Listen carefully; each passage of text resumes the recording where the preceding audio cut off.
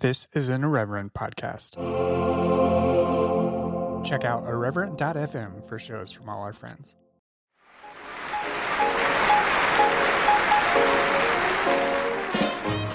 Hello and welcome back to Exvangelical. I'm your host, Blake Chastain. Today's episode features a conversation with Dr. Chris Stroop. Chris is a historian and a provost postdoctoral scholar in the humanities and social sciences at the University of South Florida, as well as the co-editor of the upcoming anthology By the Rivers of Babylon.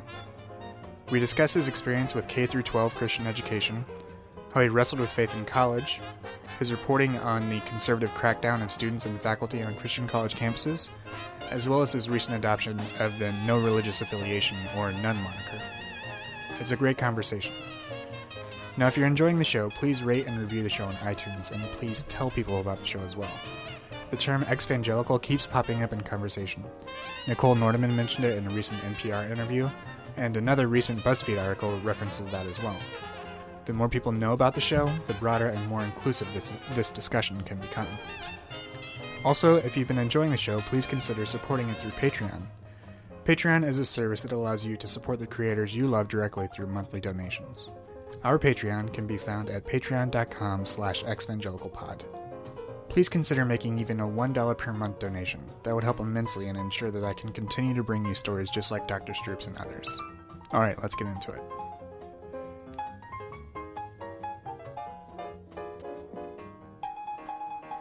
Welcome, Chris. Hi, thanks, Blake. Thanks for having me. Thank you. I appreciate you talking on a Sunday afternoon. So let's start talking a little bit about where you're from and what your childhood was like. Sure.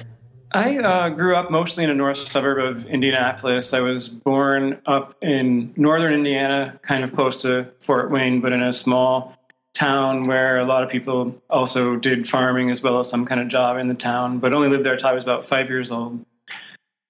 And then when we moved down to Fishers, I went to public school for kindergarten, but from then first grade on, I was in Christian school except for half of sixth grade, which is when we moved from Indianapolis to Colorado Springs, and then we moved back to Indianapolis for high school. Oh, okay. So during that time, you went to Christian school. Was it affiliated with a denomination, or was it like non-denominational? What was that environment like? Non-denominational.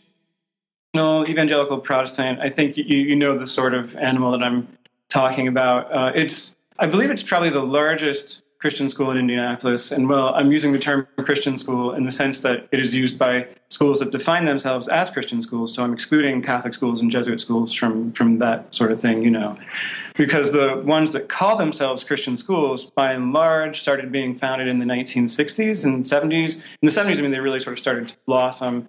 They were initially devoted to, in large part to opposing the civil rights movement, but pretty soon as the 70s came along, they became devoted to opposing abortion primarily. And I'm pretty sure the one I went to is the largest one in Indianapolis. It does have a lot of good opportunities for the students who go there in some respects relative to certain public schools in the area. It has programs in the arts and that sort of thing, although I always struggled with the censorship in, say, the dramas that we did in high school, but I loved being in the plays. Though they'd have to edit out curse words and references. So you know what evangelicals do, so you can't show generally drinking or sexual innuendo, or all that stuff has to go for the most part. And things that are deeply entwined into things like Shakespeare and real life. So the school is K-12, and it advertises that it gets higher SAT scores and that sort of thing than the surrounding public schools. But it's very it's very strict in terms of indoctrinating you into inerrancy, the so-called biblical worldview, and all that sort of stuff. And so, as part of that, I know we're being a bit oblique about specifics in regards to the school. Did it have more of a Calvinist bent in regards to its teachings, or was it more Arminian in respects to its teachings? There certainly were representatives of both. So there were people there from the Wesleyan tradition, from the Methodist tradition, but definitely a lot of Baptists. And one person that I went to school with once described it as Baptist light, and I think that did kind of that's a pretty apt description. Mm-hmm. And yeah, Calvinism is not necessarily pushed on you. It does sort of represent what I like to call the quasi-ecumenism of biblical literalism.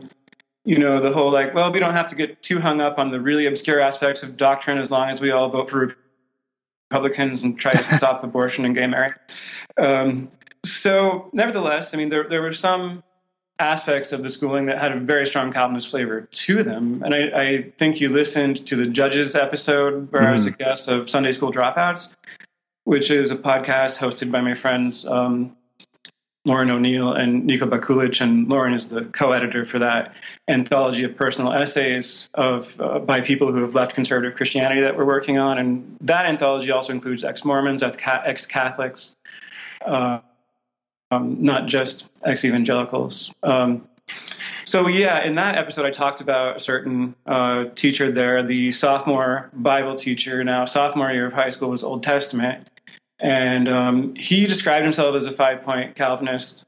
And he was very specific about a number of things and very Calvinist. Actually, I liked him a lot because he would admit that he was sort of an old softy in many ways. Like he had a tender heart, and you could see that.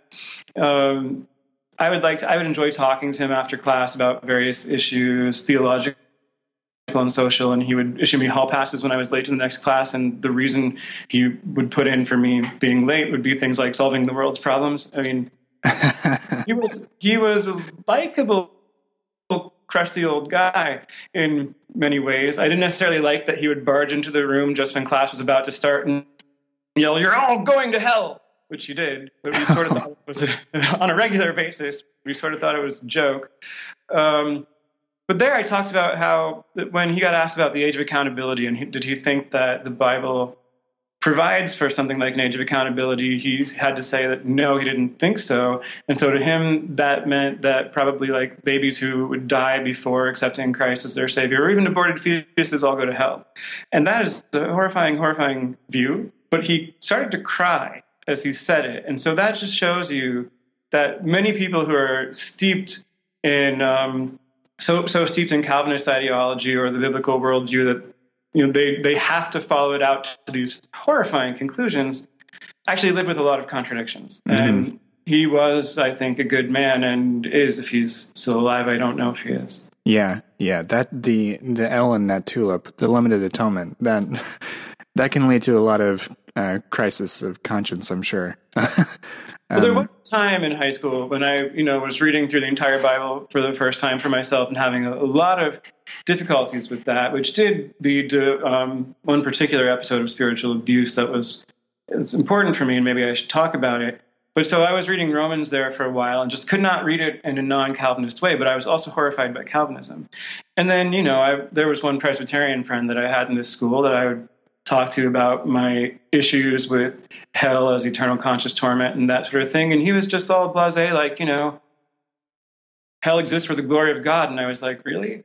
What is glorious about torturing people forever? That's psychopathic. I didn't use that word at the time, but I was already horrified by it. Mm-hmm.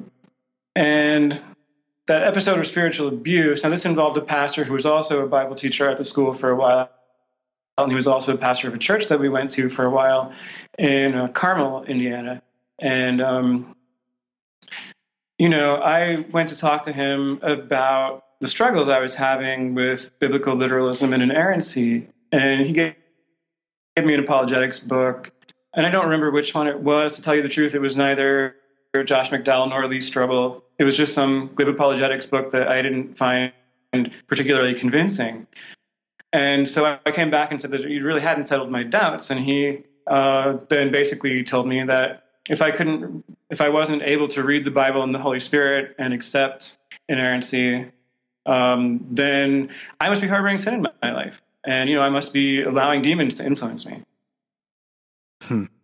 Oh man, that's. And how old were you at the time? I mean, because a lot of I've heard from other people too in regards to this that like an older person telling a very young and impressionable person, a secret sin maybe influencing you because you can't pray in the Spirit or because you can't interpret the Bible like they did. Absolutely. You look up to these people as authority figures.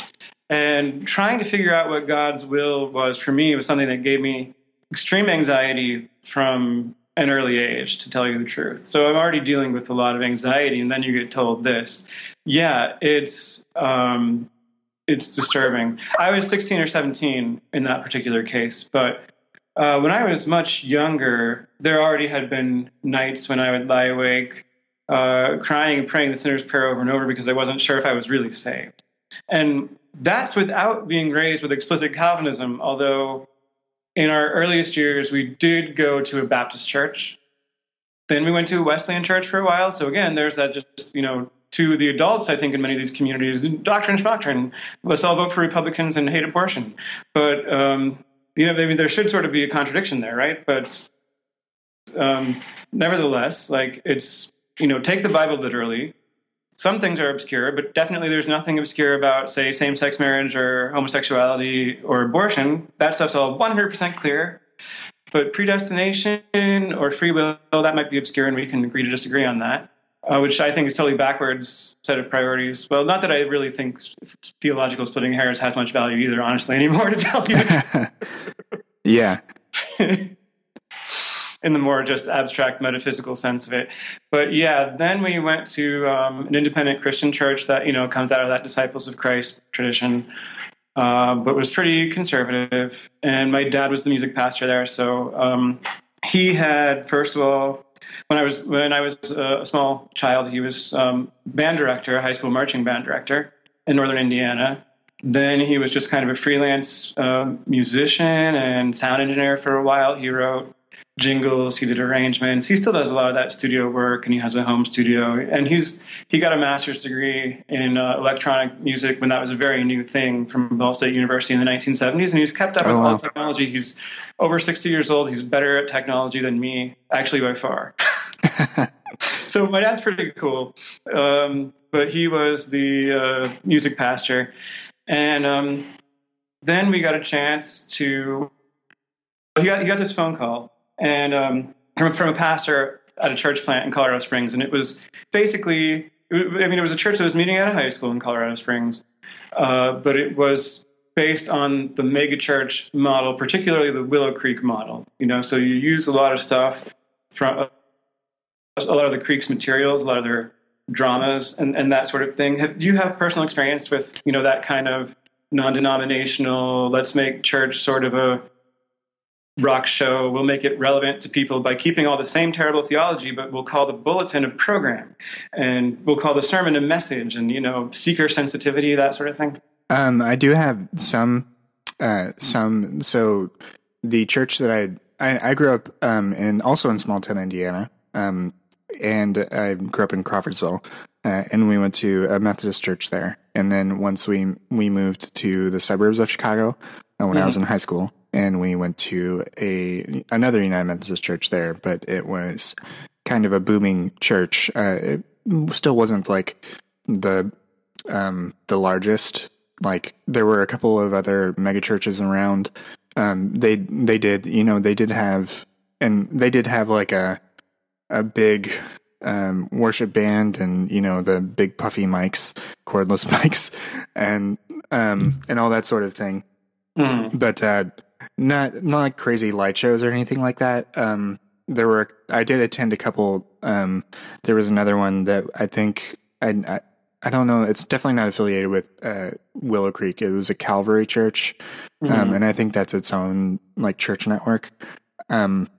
So I attended that once or twice with some friends, and then after college, I lived in Nashville for a while, and I went to a couple of services down there. That was actually a period when I wasn't really going to church very often, but I don't have all that much. I was always kind of allergic to that sort of service.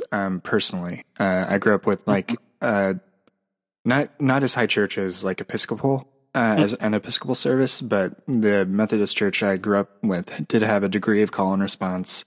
Moments with the children in the middle where the children would then leave for a little while afterwards, that sort of thing, for like children's church. So that was kind of my background. And then like I went to Christian college in Indiana, and there was more of like the more raucous chapel services, required chapel service 3 times a week, and that was more than enough for me. And I usually skipped it. So you rebel, good for you. Yeah.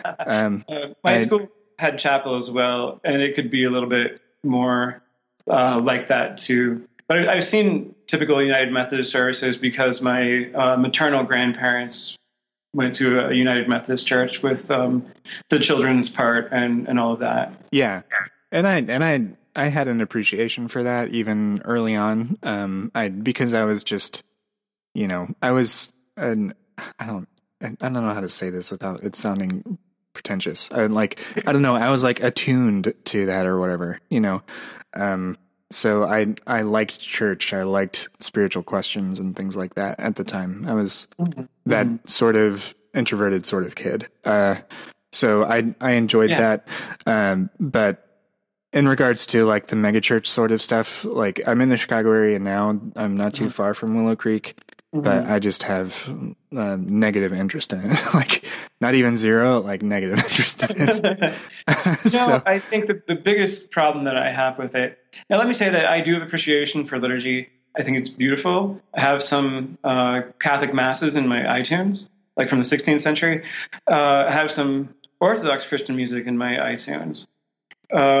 So I have an appreciation for that, and also for the whole order of it, the participation, the emphasis on the table. And I attended Episcopal services for a while, not like every week, but when I was in grad school at Stanford for some time, I was still kind of trying to figure out my identity. And at a certain point, I really had to face that I cannot possibly identify as evangelical anymore.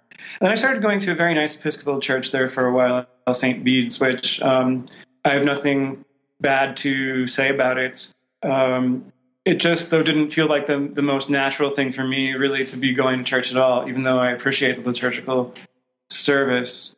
So after I took my job after grad school in Moscow, where I lived for 3 years, from 2012 to 2015, I pretty much stopped going to church altogether, and I'm now willing to publicly identify as a nun, not an atheist, though. But as religiously unaffiliated, though on paper I'm probably still a member of the Episcopal Church, because I did get confirmed in February of 2000. What year was that? 2012. Oddly enough, during the service, my car was broken into and my backpack was still away.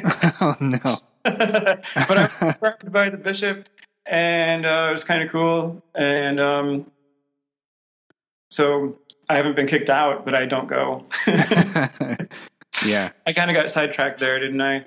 So we were talking about liturgy and the megachurch thing. And I think that the megachurch thing may have certain potentialities and may speak to certain kinds of people. And I can see why my dad found it to be kind of exciting from the perspective of his creativity and the creative things that he wanted to do, at least initially.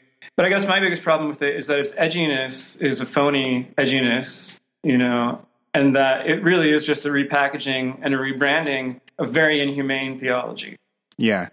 Yeah, I think that it may speak to, and this is, I don't know, a millennial perspective, which, side note, that I've never really gone into. I hate the term millennial, but I guess we're stuck with it. But I'm 30, but my life experience has in some ways been more like that of a millennial than a Gen Xer, and I'm right on the cusp. Some people are even calling it a micro generation, people born like 1978 to 1982. So yeah. For what it's worth. Yeah, I'm 33. It cut out. What did you say? You're 31? 36. Oh, 36, yeah. So yeah, I'm somewhere near that too. But anyways, I think that perhaps like that whole sort of format of church may appeal to boomers or those shortly born shortly after. I don't know whether it was just a rejection of traditional music because of the advent of rock and roll or whatever else. But I do think that and with the rise of grunge and everything else, there's probably definitely an aspect of doubting the authenticity of things too for people our age and younger. But yeah. but that sort of aspect of 90s music, which very much appeals to me, and I listen to a lot of 90s alternative, is kind of an answer to the utopianism of certain 60s rock and pop music, Yeah. That in the 60s, they believed in things, and we have a hard time believing in things. Yeah. Just the 70s and 80s were disillusioned, Yeah. I'm sure we could walk through the decades there. But yeah, I think that criticism of rock and worship services or whatever you want to call it, contemporary music can definitely is valid because of the whole cloistered aspect of CCM, of contemporary Christian music. I mean, it's set apart, but not in a good way. It's not set apart because of its wholesome theology. It's set apart because there's always a key change, because there's always a key change after the bridge, and then everything resolves happily. That's right. My grandfather would call them 7-11 songs. You say 7 words 11 times. In fairness, I mean, that's not entirely true. And I mean, I think that that's somewhat true of the worship choruses. And I was speaking more, I guess, of the broader, like, sort of Christian rock thing. Yeah. And there was some good stuff to come out of that, but also a lot of just, in my view, really cheap stuff. But it's all a part of how the evangelical subculture has isolated itself, built its own parallel institutions to the rest of American society. So in that sense, it's of a piece with Christian schools, like the ones that I attended from first grade on, with the exception of half of sixth grade, with evangelical colleges and universities, which I've actually written an article, a piece of investigative journalism about how right now they are experiencing a serious conservative crackdown. It's been going on for several years. It's still going on. You're probably aware of this major changes at Cedarville, Asbury, Gordon is a major case, but a lot of others too. Many of these colleges now are actually using potential new faculties, and staff's probably also, definitely faculty, I'm aware of that through my sources, their positions on same-sex marriage as a litmus test for whether they get hired. Yeah, that's pretty appalling. I did read your article. It was very interesting. I did go to a Christian college. I went to public school K through 12, but I went to an evangelical college with the intent of eventually becoming a pastor. My path didn't go that way, largely because of a lot of the crises of faith that I experienced at that Christian college. But that does certainly ring true of my own experience. I was at my first full week of college. The first full week, our school would always start after Labor Day.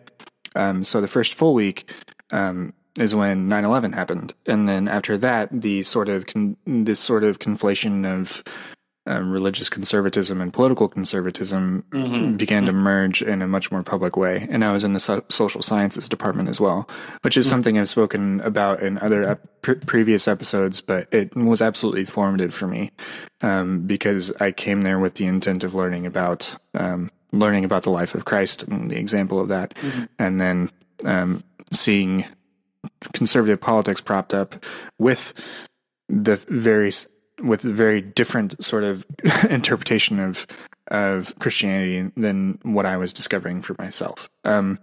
Yeah, and I might add that I often do feel like my criticism of evangelical subculture, of evangelical theology, that there's a certain sense in which it's internal Christian criticism, even though I consider myself unaffiliated now. And in fact, I just think that for my mental health, I can't be affiliated. I can't regularly attend church services of any kind. But yeah, and I was very interested in your experience. Actually, I read about it. I read your piece on feeling like a heretic when you voted for Democrats for the first time. Yeah, and I'm right there with you. Oh my God! So yeah. I mean that feeling. I walked out of. It was 2004. I was registered to vote at home in Illinois, and I was in Indiana for school, and I drove back for a weekend, voted early. And I cannot tell you how heavy my heart was walking out of that voting booth. I didn't know. And then I came to find out that I had friends praying for me in school because they knew I was leaning towards a Democrat and everything. And I was one of the founding members of like the college Democrats. The college Republicans already existed. But the college Democrats, they had to fight tooth and nail to get them chartered at the school. Do they still exist there? I believe so. But the administration has taken, and my alma mater has also taken a more conservative turn, which I think is just absolutely unfortunate. I tried to plot a more sort of moderate path while I was at that school. I didn't necessarily want to be known as a liberal per se. I just wanted to allow there to be a conversation of ideas. And within your article about Christian colleges, it seems like that crackdown across multiple college campuses is not even allowing that. It's trading in the aspect of Christian debate or of public or educational debate for indoctrination instead. That is my sense, and that's also the sense of many people that I talked to for that article. Carl Giberson, who has years of experience in Christian education and knows lots of people in lots of different universities. The former Asbury faculty that I talked to, former Cedarville faculty. There have been purges, and I think that they're probably ongoing as well, although in many cases they might be nearly completed of the kinds of faculty who would in fact create spaces for real dialogue. I'm sure that some of them are still there holding on, but it's definitely getting harder in Christian schools to have any kind of dissenting opinion. Yeah, and that is again very unfortunate. And I know that when the time when you wrote this article, the Hawkins case in particular was still ongoing, but that has since closed, and it closed with her leaving the school. There was a follow-up article written for the New York Times Magazine recently by Ruth Graham, in which she explored this event further, largely around Wheaton's campus and around the fallout of those events and everything. But it is symptomatic and representative of this sort of lockdown. Yes, and what Valerisha Hawkins is just so depressing. And she's a really inspiring figure. I mean, I have so much respect for her.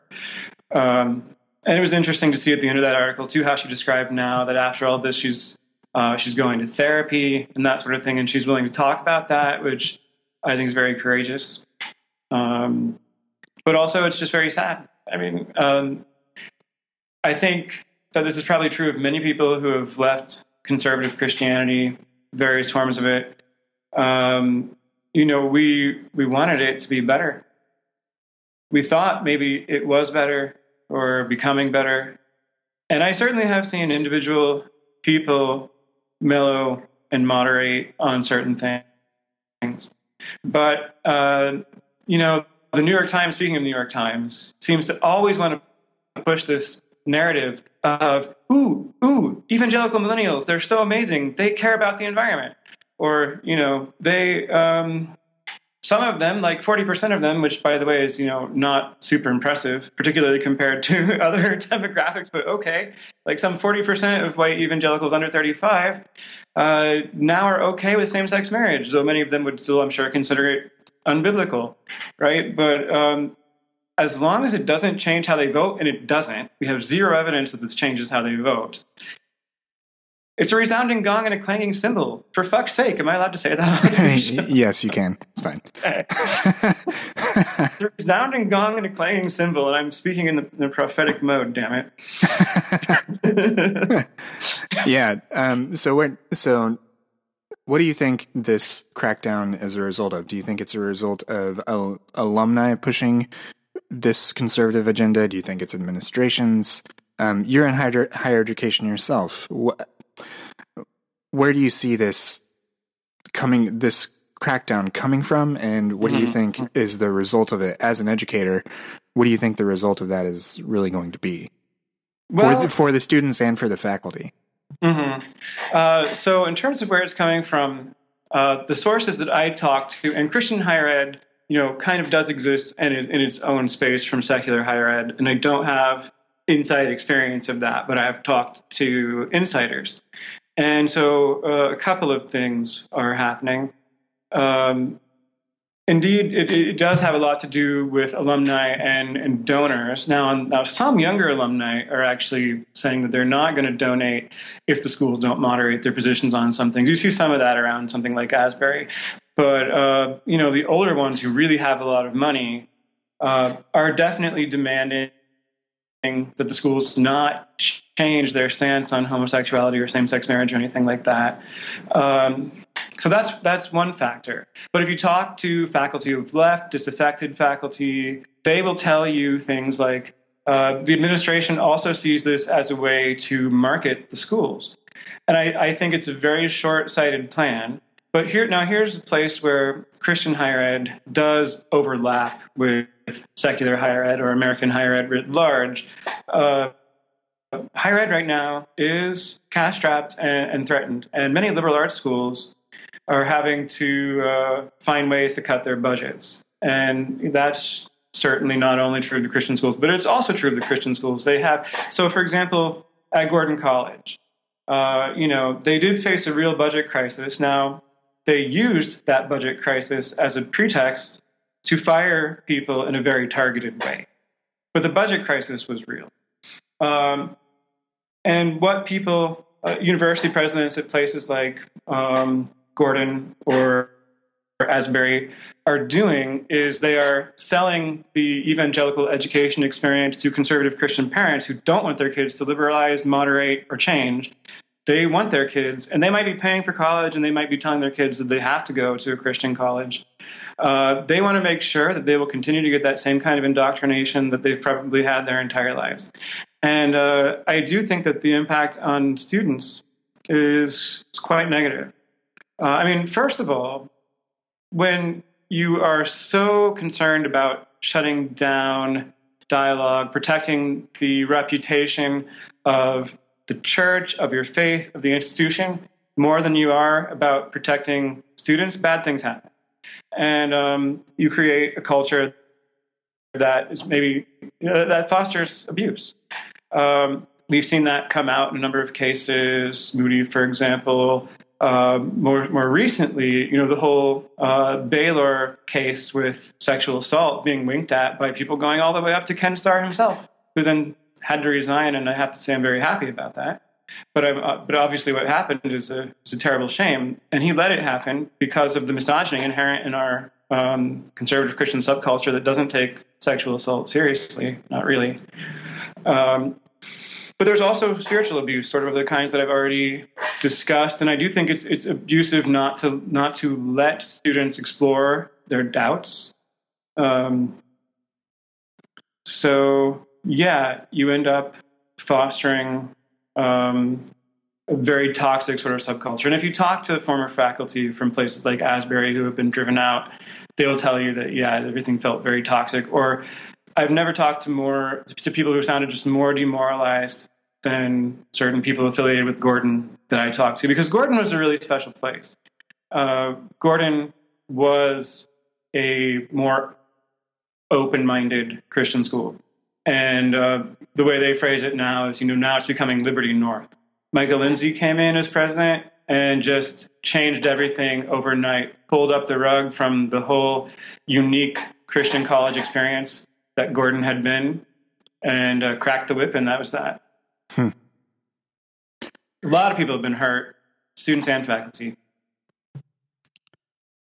So, segueing this back to your experience, where did you decide to go to college and get your higher education?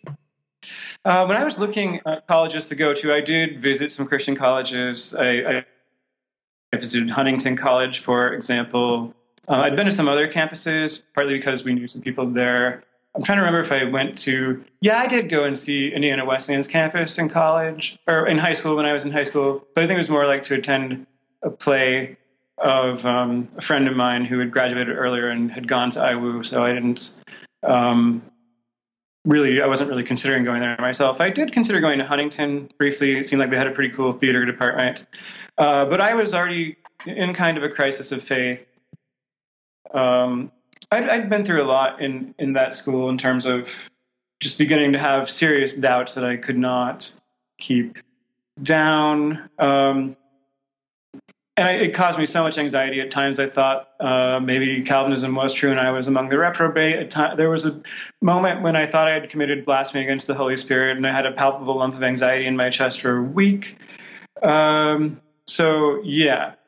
But anyway, I was looking mainly at secular colleges. I visited the University of Chicago. I ended up not applying because I thought it would be so expensive. I would go into so much debt. Even if I got some financial aid. So I ended up going to Ball State University, which is my parents' alma mater. And precisely for that reason, and because I guess there is a little bit of a perverse rebel in me, I kind of didn't want to go there because it was my parents' alma mater.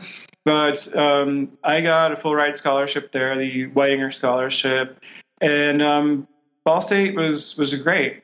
It was a good place for me to be an undergraduate. However, continuing to go through that whole crisis of faith was very difficult, and I developed depression. I'm pretty sure all the way from probably my third year of college. Although I've only recently started taking antidepressants, but I think that it's something in terms of the symptoms that I've had. I've wrestled with it really for over a decade. So yeah, I did a lot of nice things there. I had really great professors that kind of mentored me. But I still tried to hold on to not believing in evolution, tried really hard to, even while making gay and queer friends, to keep the same theology about sexuality that I'd had. I voted for George W. Bush in 2000. I thought I had to because of abortion. But I had increasing doubts about all these things. And, I haven't voted for a Republican since then.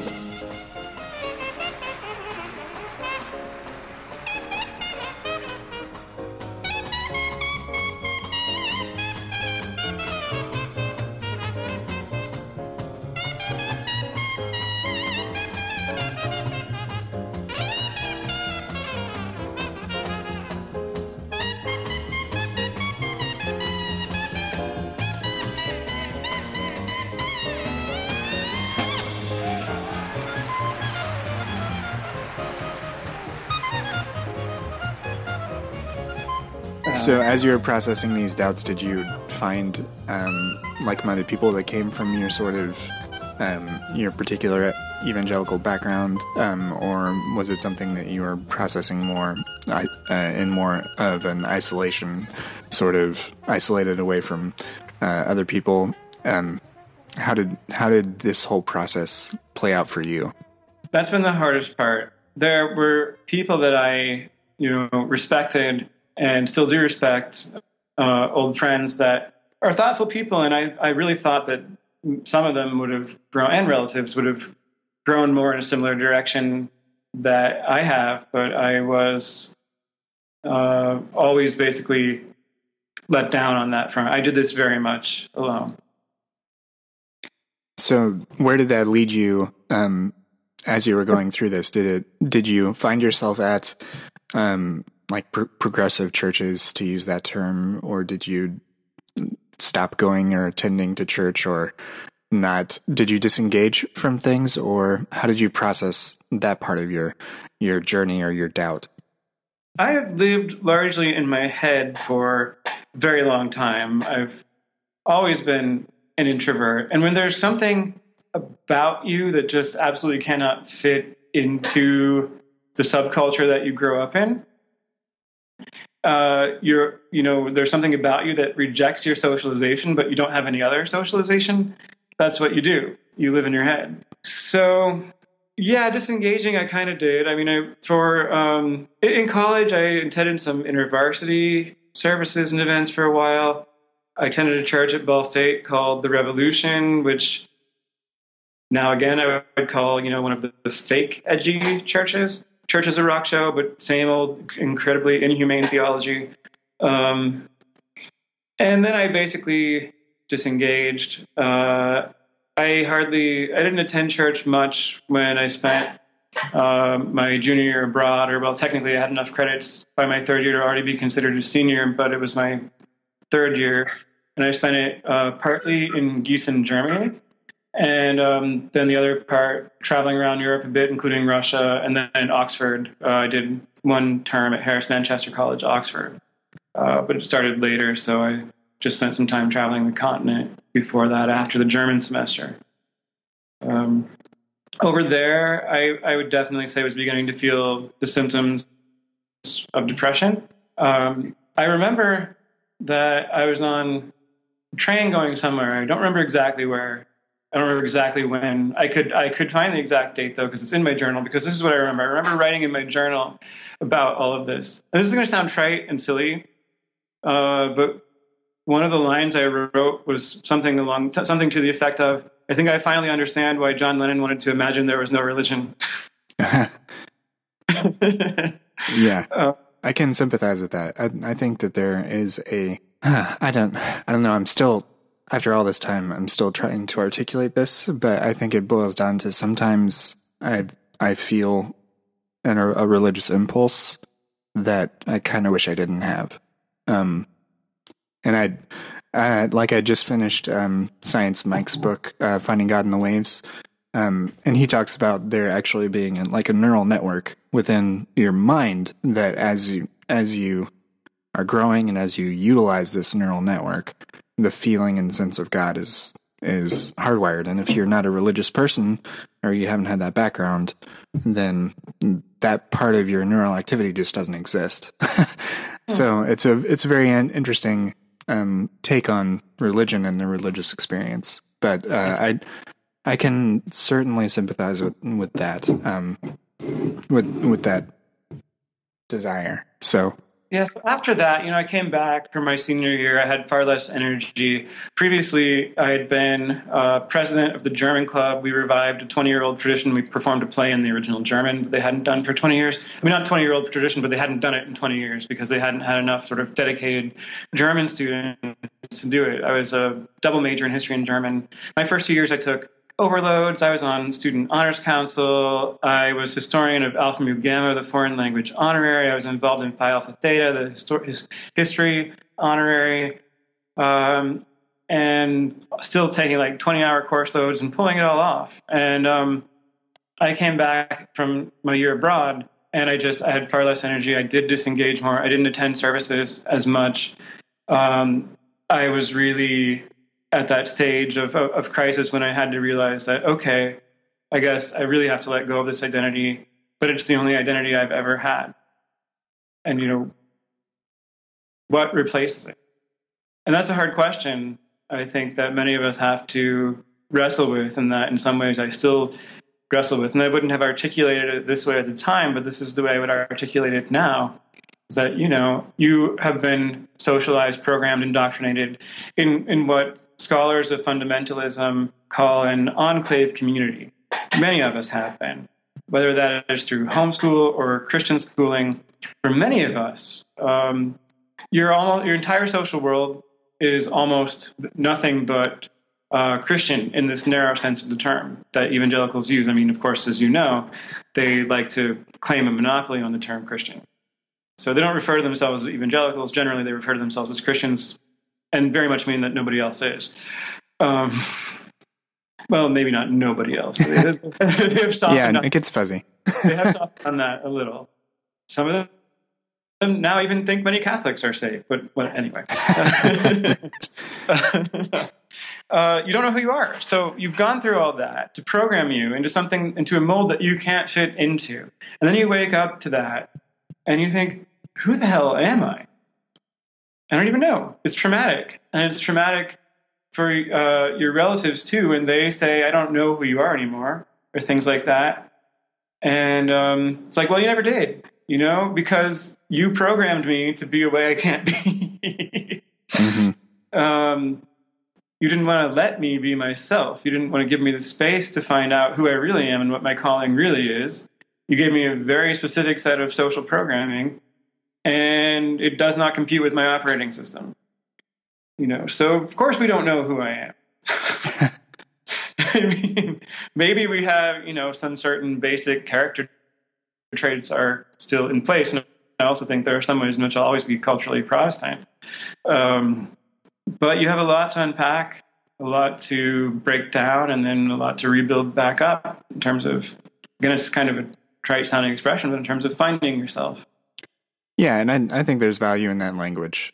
P. Holmes can sometimes use it in his podcast, You Made It Weird, where he talks to people, and it's this process of constructing, deconstructing, and then reconstructing your worldview or your faith or whatever you might want to ascribe, however you might want to describe that experience.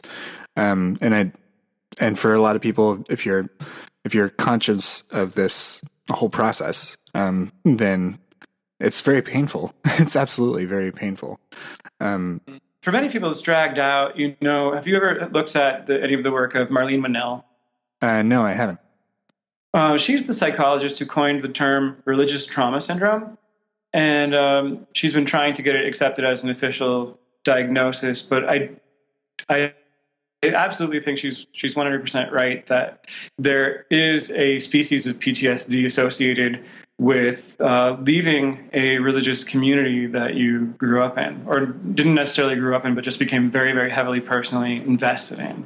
It is for many, it's a traumatic experience. Apparently for some people, it's pretty easy to shed it somehow. Maybe it never went deep. Maybe it feels liberating. But for many of us, it's a long, drawn-out, painful process. And coming out on the other side, or, feeling like, okay, I'm on the other side now, but where am I? Doesn't immediately feel liberating. It just feels uncomfortable. And you suddenly are weird everywhere. You're neither fish nor fowl. You're weird to the community that you grew up in. But now that you know that you're from a weird and toxic subculture, you're also weird to everybody who's not from that subculture. And neither people who grew up with more benign forms of religion nor people who grew up without religion at all really understand this. Not intuitively, not viscerally. I mean, they have to listen to be able to understand it. Nor do the people in the communities that we come from understand it. They have sort of a powerful narrative structure already in place to explain our experience away for us. So we were never really saved to begin with. That's a popular one. We were dashing Demises or whatever. And yet, as Marlene Winell points out, and her website is definitely worth checking out, and her book, many people who end up with religious trauma syndrome are those who absolutely took their faith very, very seriously. So they tried really hard to do it, to believe, to be what they were supposed to be. And then that experience is just utterly dismissed by the people they come from, because now, you end up feeling like a traitor. And even if no one tells you a traitor, that's how you feel. If no one calls you a traitor, that is, that's how you feel. Yeah, I think you really nailed that. You do feel like a traitor. You feel weird everywhere. I like the way you phrase that. You feel just out of place. Even if you haven't necessarily told anyone, even if it's like your experience, you're just processing all of this on your own. You realize that your current thoughts don't match up with what you used to believe or what you were taught to believe. It's very, it's like vertigo, like it's disorienting. So for you, after you have this process, that leads to this idea that you write down in your journal about, understanding Lennon's point about imagining no religion. You continue into grad school, you continue for your master's and a PhD all throughout all of this. You mentioned that you do engage for a while through the Episcopal Church and everything. What's your process? Yeah, and I tried several churches in grad school, and they were pretty liberal and they were pretty good. I mean, I went to like an Elka church for a while as well. That was on campus. I just didn't integrate that deeply into the community, but I met some people in both cases that I really like and I really appreciate. But I think that also the healthy thing for me was just to disengage, at least for a while. I was really trying to keep up appearances, I'm sure, still in part for my family. I was dissimulating sometimes, and I really didn't know if I was doing that for them or if I was doing that for me. Am I trying to protect myself? Am I trying to protect my family? It's really hard to sort through all your motivations. At Stanford, I did get a little bit of therapy. You could get it as a grad student through the health center. And I think that was helpful. Sometimes I went to church. I even tried some evangelical churches, but by the end of grad school, I was pretty much done with it. I really tried to hold on. And at the same time, like, I came around to say, openly supporting a lot of things that would identify me as not agreeing with what is expected in the subculture that I grew up in. So, like, I started actively advocating for same-sex marriage, for example, and universal health care, a lot of other liberal positions. And sometimes I would be critical of Christian schools or whatever, and then my mom would get really hurt, which I understand, and she still teaches in one of them. And again, not everything about the school is bad, but just there are these negative aspects of the subculture that we have to face. I did have a lot of teachers in that school who really cared about me, though, and cultivated my talents. I mean, the fact that I can even write think pieces and do journalism, I certainly do owe to the English teachers in my Christian high school. And I had a good rapport with them. So I finally started doing things like that, and that's much more recent. It was not quite a year and a half ago that I first published my really big sort of "I'm not an evangelical anymore" sort of essay, and that didn't go over well, as you may imagine, with certain people. And I got accused of attacking everything we stand for and that sort of thing, because it's always all or nothing with them, as you know.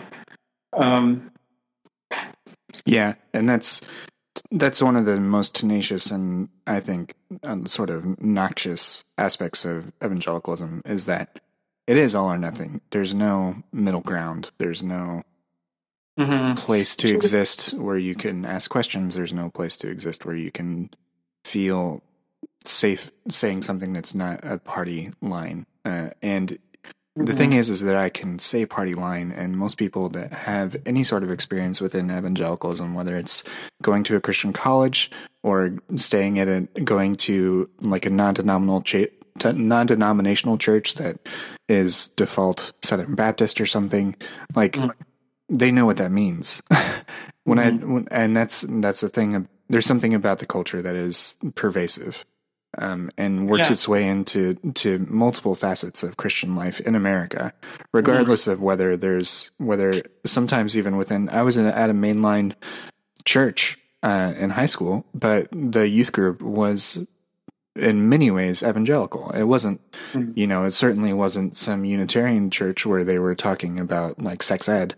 Like the things that I heard about on NPR, where I was floored. And sex ed. Guess what we got? We got Velcro half hearts being put together and then torn apart. And if you do that too much, the Velcro doesn't stick anymore.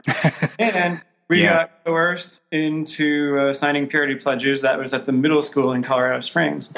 So there's all these aspects of evangelical culture that there is a shorthand that we all know at this point.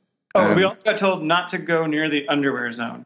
just want to say that phrase, the underwear zone, because it's hilarious. That was part of abstinence-only sex ed program called CPR, for creating positive relationships. And the question came up like, how far can you go with someone? And the answer was, well, that's a bad question, because obviously you don't want to go up to the line. Like, you really shouldn't be thinking that way. But definitely anything that's covered by underwear is, hands off. So stay away from the underwear zone. Yeah. That's the sex ed that we got. Yeah. Oh my. That brings up things. Yeah. So even I'm making a hard pivot. That's okay. I'm sorry if I got us off topic, though. No. That's okay.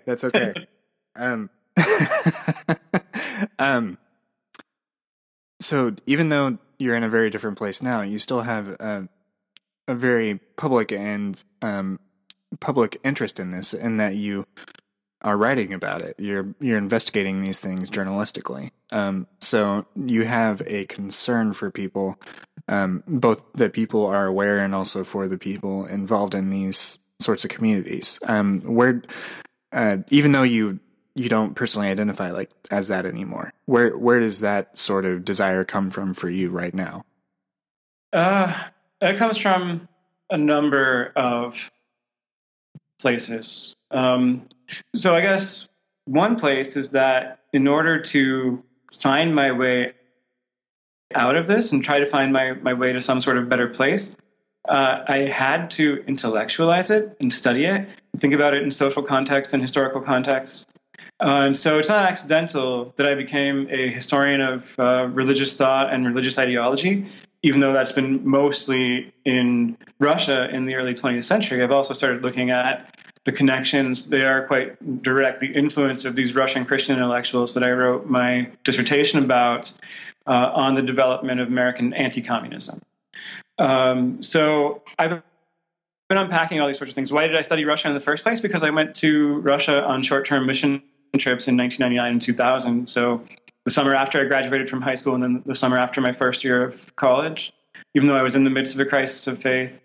And seeing some things with missionaries in Russia too also was one of the things that contributed to me continuing to think my way out of the faith. For example, seeing a Wesleyan pastor in Vladimir, Russia, who had been pastoring his church there for 7 years, still preaching through an interpreter, was less than impressive. Or hearing a woman who was working with a missionary organization in Moscow who claimed that she spoke fluent Spanish, but God just called her to Russia. Isn't he funny that way? But I'm getting off the topic. So anyway, so personal history somehow is very important to me. I think part of that is because I do value family. I value the fact that my family values family. And my parents, my relatives, they tried very hard to give me the best upbringing that they could. And I think when they got caught up in a more toxic form of Christian conservatism in college through Campus Crusade, which, by the way, is a very radical, extremist, far-right Christian organization, though on the surface they don't cultivate that image, but they are. In fact, Campus Crusade has had its hand in in a missionary program in Russia called the Co-Mission, which took place in the 90s, where different Christian organizations were involved in creating an ethics curriculum for Russian public schools. And they were selling it very, very differently. They were partnering with the Orthodox Church, but selling it very differently to them than they were selling it to their evangelical constituents back home.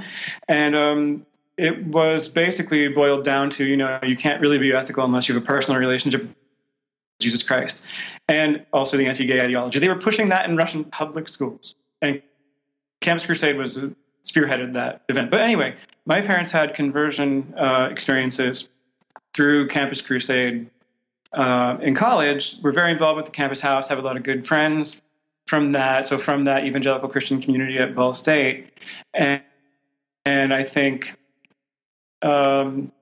it's understandable in part as a reaction to the turbulence of the 60s, So I had to think about it in all these kinds of sociological and historical terms.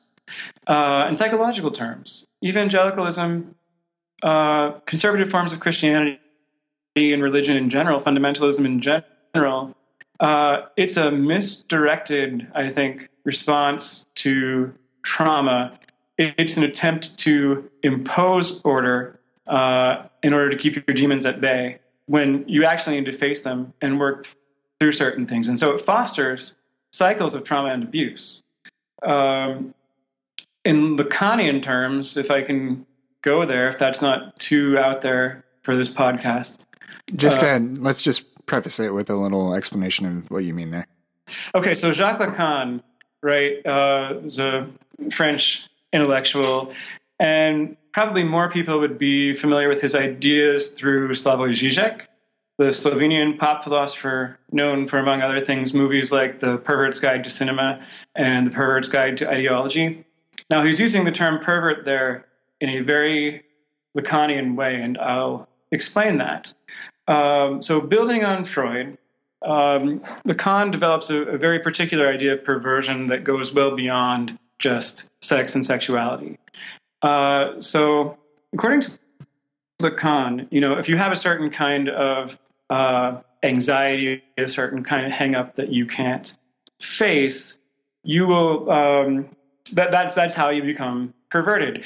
You end up constructing a defensive fetish in order to protect yourself from that. So, it could be, for example, for evangelicals, unborn children, abortion. Unborn children are very much a defensive fetish. They might want to say things like, well, I think it would be nice to think more about taking care of the environment, but I just can never consider Democrats because of abortion. It's a defensive fetish in Lacanian terms. And by the way, for the application of Lacan specifically to authoritarian religious groups, I have to cite my friend and colleague from Moscow, Dmitry Wizlaner, because he's written articles about that. And that's where I got this particular idea of applying it to, it's his idea of applying it to conservative religious communities.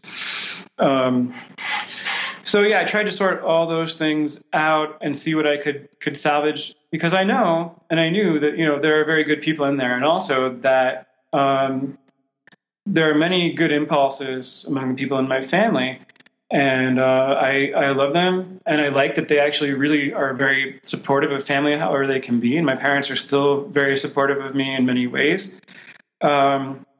So, I couldn't just let it all go. I also felt that for myself, for my own mental health, I finally had to start talking about it. I finally had to start being honest and open about it. And that first article that I published on these sorts of things, I had published a couple things before about Christianity and politics, but nothing so personal. The one that I published in June 2015 that was given the headline, Anti-Gay Evangelicalism is the Norm, a Less Rosy Take on the Evangelical Tipping Point. That was the first time I'd written so personally. I wrote about my school. Everyone was really offended, but I think I partly did that out of the passive aggression that comes from the subculture we grew up in, where you're not allowed to have open conflicts, to force necessary conversations to happen.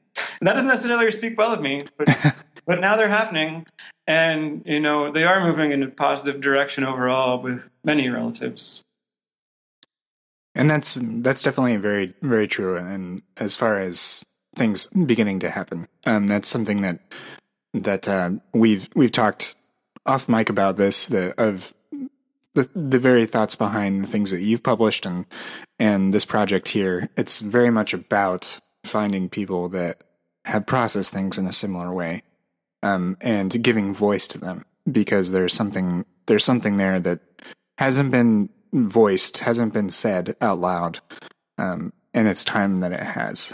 So, So I'm definitely a kindred spirit in that regard.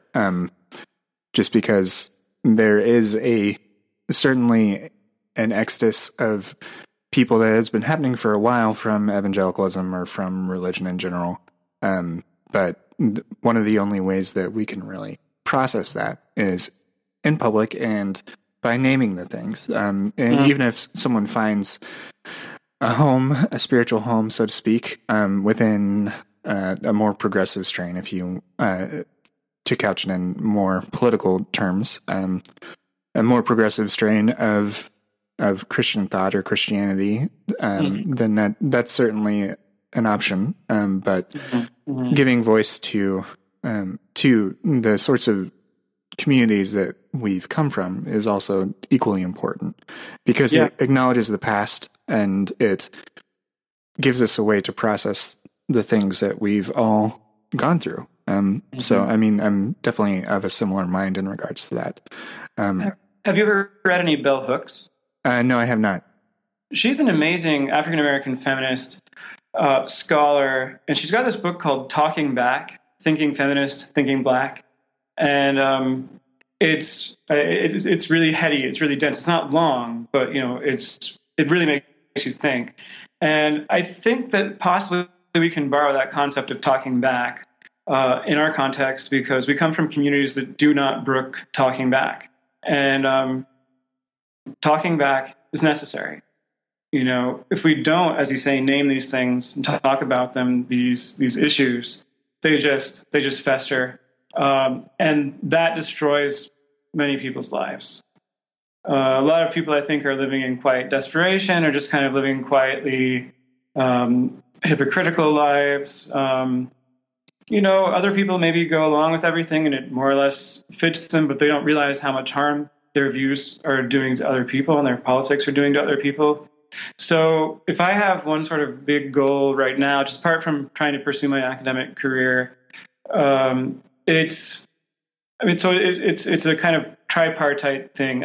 It all revolves around ex-evangelicals and former conservative Christians coming together and discussing our experiences in public in a way that will get people to listen. And I think there's sort of three, as I said, prongs that maybe could come out of that ideally. So one is that we help each other heal, because there's a lot of healing to do, and it's terrible to feel like you're alone. And I think a lot of us who go through it for a long time do feel like we're alone.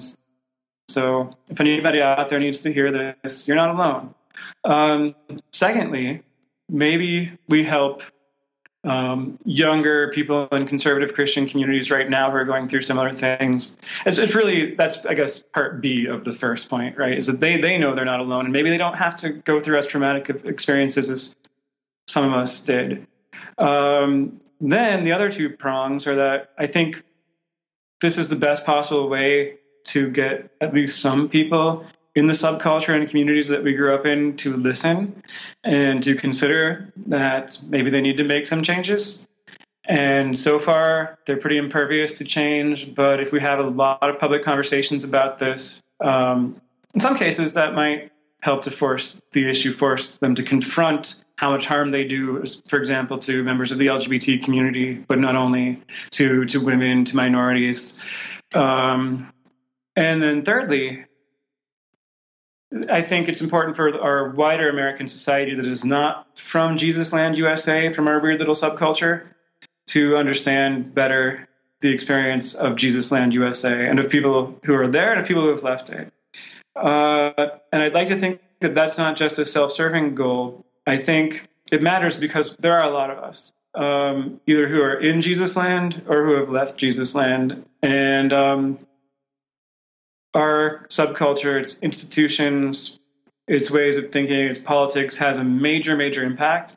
In fact, I would argue that the Christian right has been the most important factor in radicalizing the Republican Party to the point where it is today, and therefore to basically breaking America. I don't think that's an overstatement. It might be, but certainly they had a huge hand in it, right? So it's important to understand Christian conservatism. And again, people who didn't grow up with it often just find it utterly baffling. So I think all those 3 points are very important things. And I'm really interested, I'm going to say this to you, Blake, I want to say this also to anybody who's listening, in finding ways to work together, to have these conversations, to tell our stories, to share our stories, and to pursue these goals. And so that's one reason I'm really happy to be on your podcast, and that I really appreciate your podcast. Yeah, and I'm happy to do those things too, and I'm happy to contribute in this way and in other ways in the future because of those very reasons. And I very much agree with your points around the political aspects of things. That, to me, that was one of the major things that made me begin to question my faith so severely in college and the years afterwards. It was largely around the politicization of my faith that I wanted to. I did not want that to be the default for me. And I totally agree with that assessment. I really like that 3-prong approach. I think there's a lot to that there, and it is very interesting to see this divide between the people that have been inside this culture and have either left or not, and then the people that just don't even know it exists. I think it's really interesting to listen to some episodes of shows like Sunday School Dropouts, where they're engaging with the actual biblical text, and they have guests on that have a lot of varied experience with religion, and like some of them just don't have the frame of reference that the people in Jesus land have, and it's very interesting to see their take on it, because it's so different. I mean, you can appreciate their perspective when you're out of Jesus land and you're kind of in the regular cultural milieu, but the insular perspective on that text and that sort of thing is so, I can slip back into it. It's like putting on it's like putting on a jacket. I can remember it, I can remember what it's like. And, I think for me, I understand Christianese, but I don't speak it fluently anymore. The only part of it I speak fluently is prophetic rebuke, because our community needs that. Yeah, there you go. That's very true. But I feel very awkward using certain Jesus landy terms, if you know what I mean. Yeah. Oh, yeah. Absolutely. But it can come back to you, which is interesting. Another one of the ways that you are exploring this is also through the anthology that you're putting together right now. Can you talk a little bit about that and what your goals are with that anthology? Yeah, I'm very excited about it. We are currently Lauren O'Neill and I, and again, she's a co-host of the podcast Sunday School Dropouts, which I'm glad that you like it too. I also find it interesting for some of the same reasons that you do. So yeah, we're drafting our proposal. She went to a proposal workshop with an author, Julia Shears, who actually wrote a really interesting personal memoir, which is called Jesus Land, and I highly recommend it. She's from Indiana, by the way, Julia Shears. So anyway, we wrote a draft of it. Lauren went to that workshop. Now we have some things that we want to do to revise the draft, and then we'll start shopping the proposal. But we have some amazing content. We've got Gerd Conley on the project, for example. He has just published a memoir called Boy Erased, and it's about the traumatic experience of going through ex-gay therapy. We've got a pretty diverse group of people contributing to it in terms of ethnicity, background, class, sexuality, and also people from different branches of Christianity. So we have ex-Mormons, ex-Catholics. I think it's going to be a powerful project. I hope it resonates and gets read. I'm excited about it. That's great. And I'm definitely looking forward to finding out more about your project and finding out where it lands and everything, because I think that is that sort of project is just it's right down the middle for me. We also bring to light a lot the experience of dealing with various kinds of abuse in conservative Christian communities, and I think there is a place for projects like yours that take into account the experiences of people who landed in a more moderate or progressive version of Christianity, and we don't place the emphasis on that. I think we also need projects where we're highlighting the voices of people who have just left it behind because they had to. And we have some amazing stories in there. One of the things about Julia Shears, by the way, is that she was sent to a very abusive reform school in the Caribbean. It was run by a Christian so-called ministry. And one of the other survivors of that Caribbean Christian reform school, Deirdre Sugiuchi, is also contributing to our volume, writing about parental abuse in a conservative Christian context. She's amazing. Everyone should definitely read her work as well. It's. I think there are different kinds of coalitions to be built, different kinds of spaces to be constructed for telling these stories, and we're focusing on those who are just driven all the way out, with maybe a couple of exceptions. Mm-hmm. Oh, and Frank Schaeffer has agreed to write it forward. Oh, wow, that's great. Well, where can people find you online to talk with you more or find your writing? I've written a lot of pieces for Religion Dispatches. That's the outlet where I've published the most. So if you go to Religion Dispatches, which is a very good online magazine of religion from a variety of confessional and non-confessional perspectives, mostly liberal commentary journalism, you can search for me there and find me. I've written for a few other outlets as well. I've got one co-authored piece in the Chronicle of Higher Education. I wrote something that also has to do with higher ed, if that's an interest of yours, for Russia Beyond the Headlines. And I'm on Twitter, and I'm increasingly active on Twitter. And Twitter has been a great place for me to make connections with people who are wanting to advance these same kinds of goals. And I'm so glad that I've started to find people, and they started to find me, including you. You know, we connected on Twitter, which I really appreciate. Thank you for finding me. So you can find me on Twitter at C_Stroop, C_STROOP. And I would definitely love to communicate with other ex-evangelicals on Twitter, because to me that's very healing.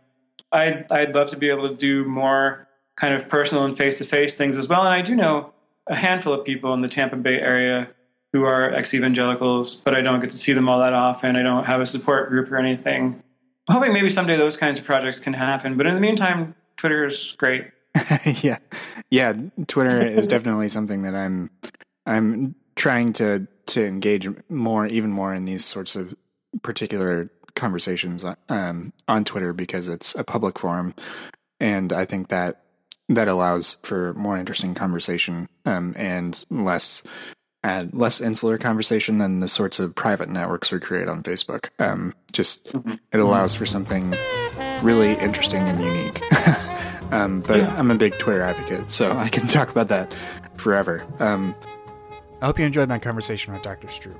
You can find me on Twitter at brchastain, and please keep the conversation going on Twitter and Instagram by following the show on those platforms at XEvangelicalPod. You can also like the show on Facebook at facebook.com/XEvangelicalPod. The hashtag for this episode is #WeirdEverywhere. You can find the show notes and essays on XEvangelicalPodcast.com. Have a great week. Just one more day until this election is behind us. Amen.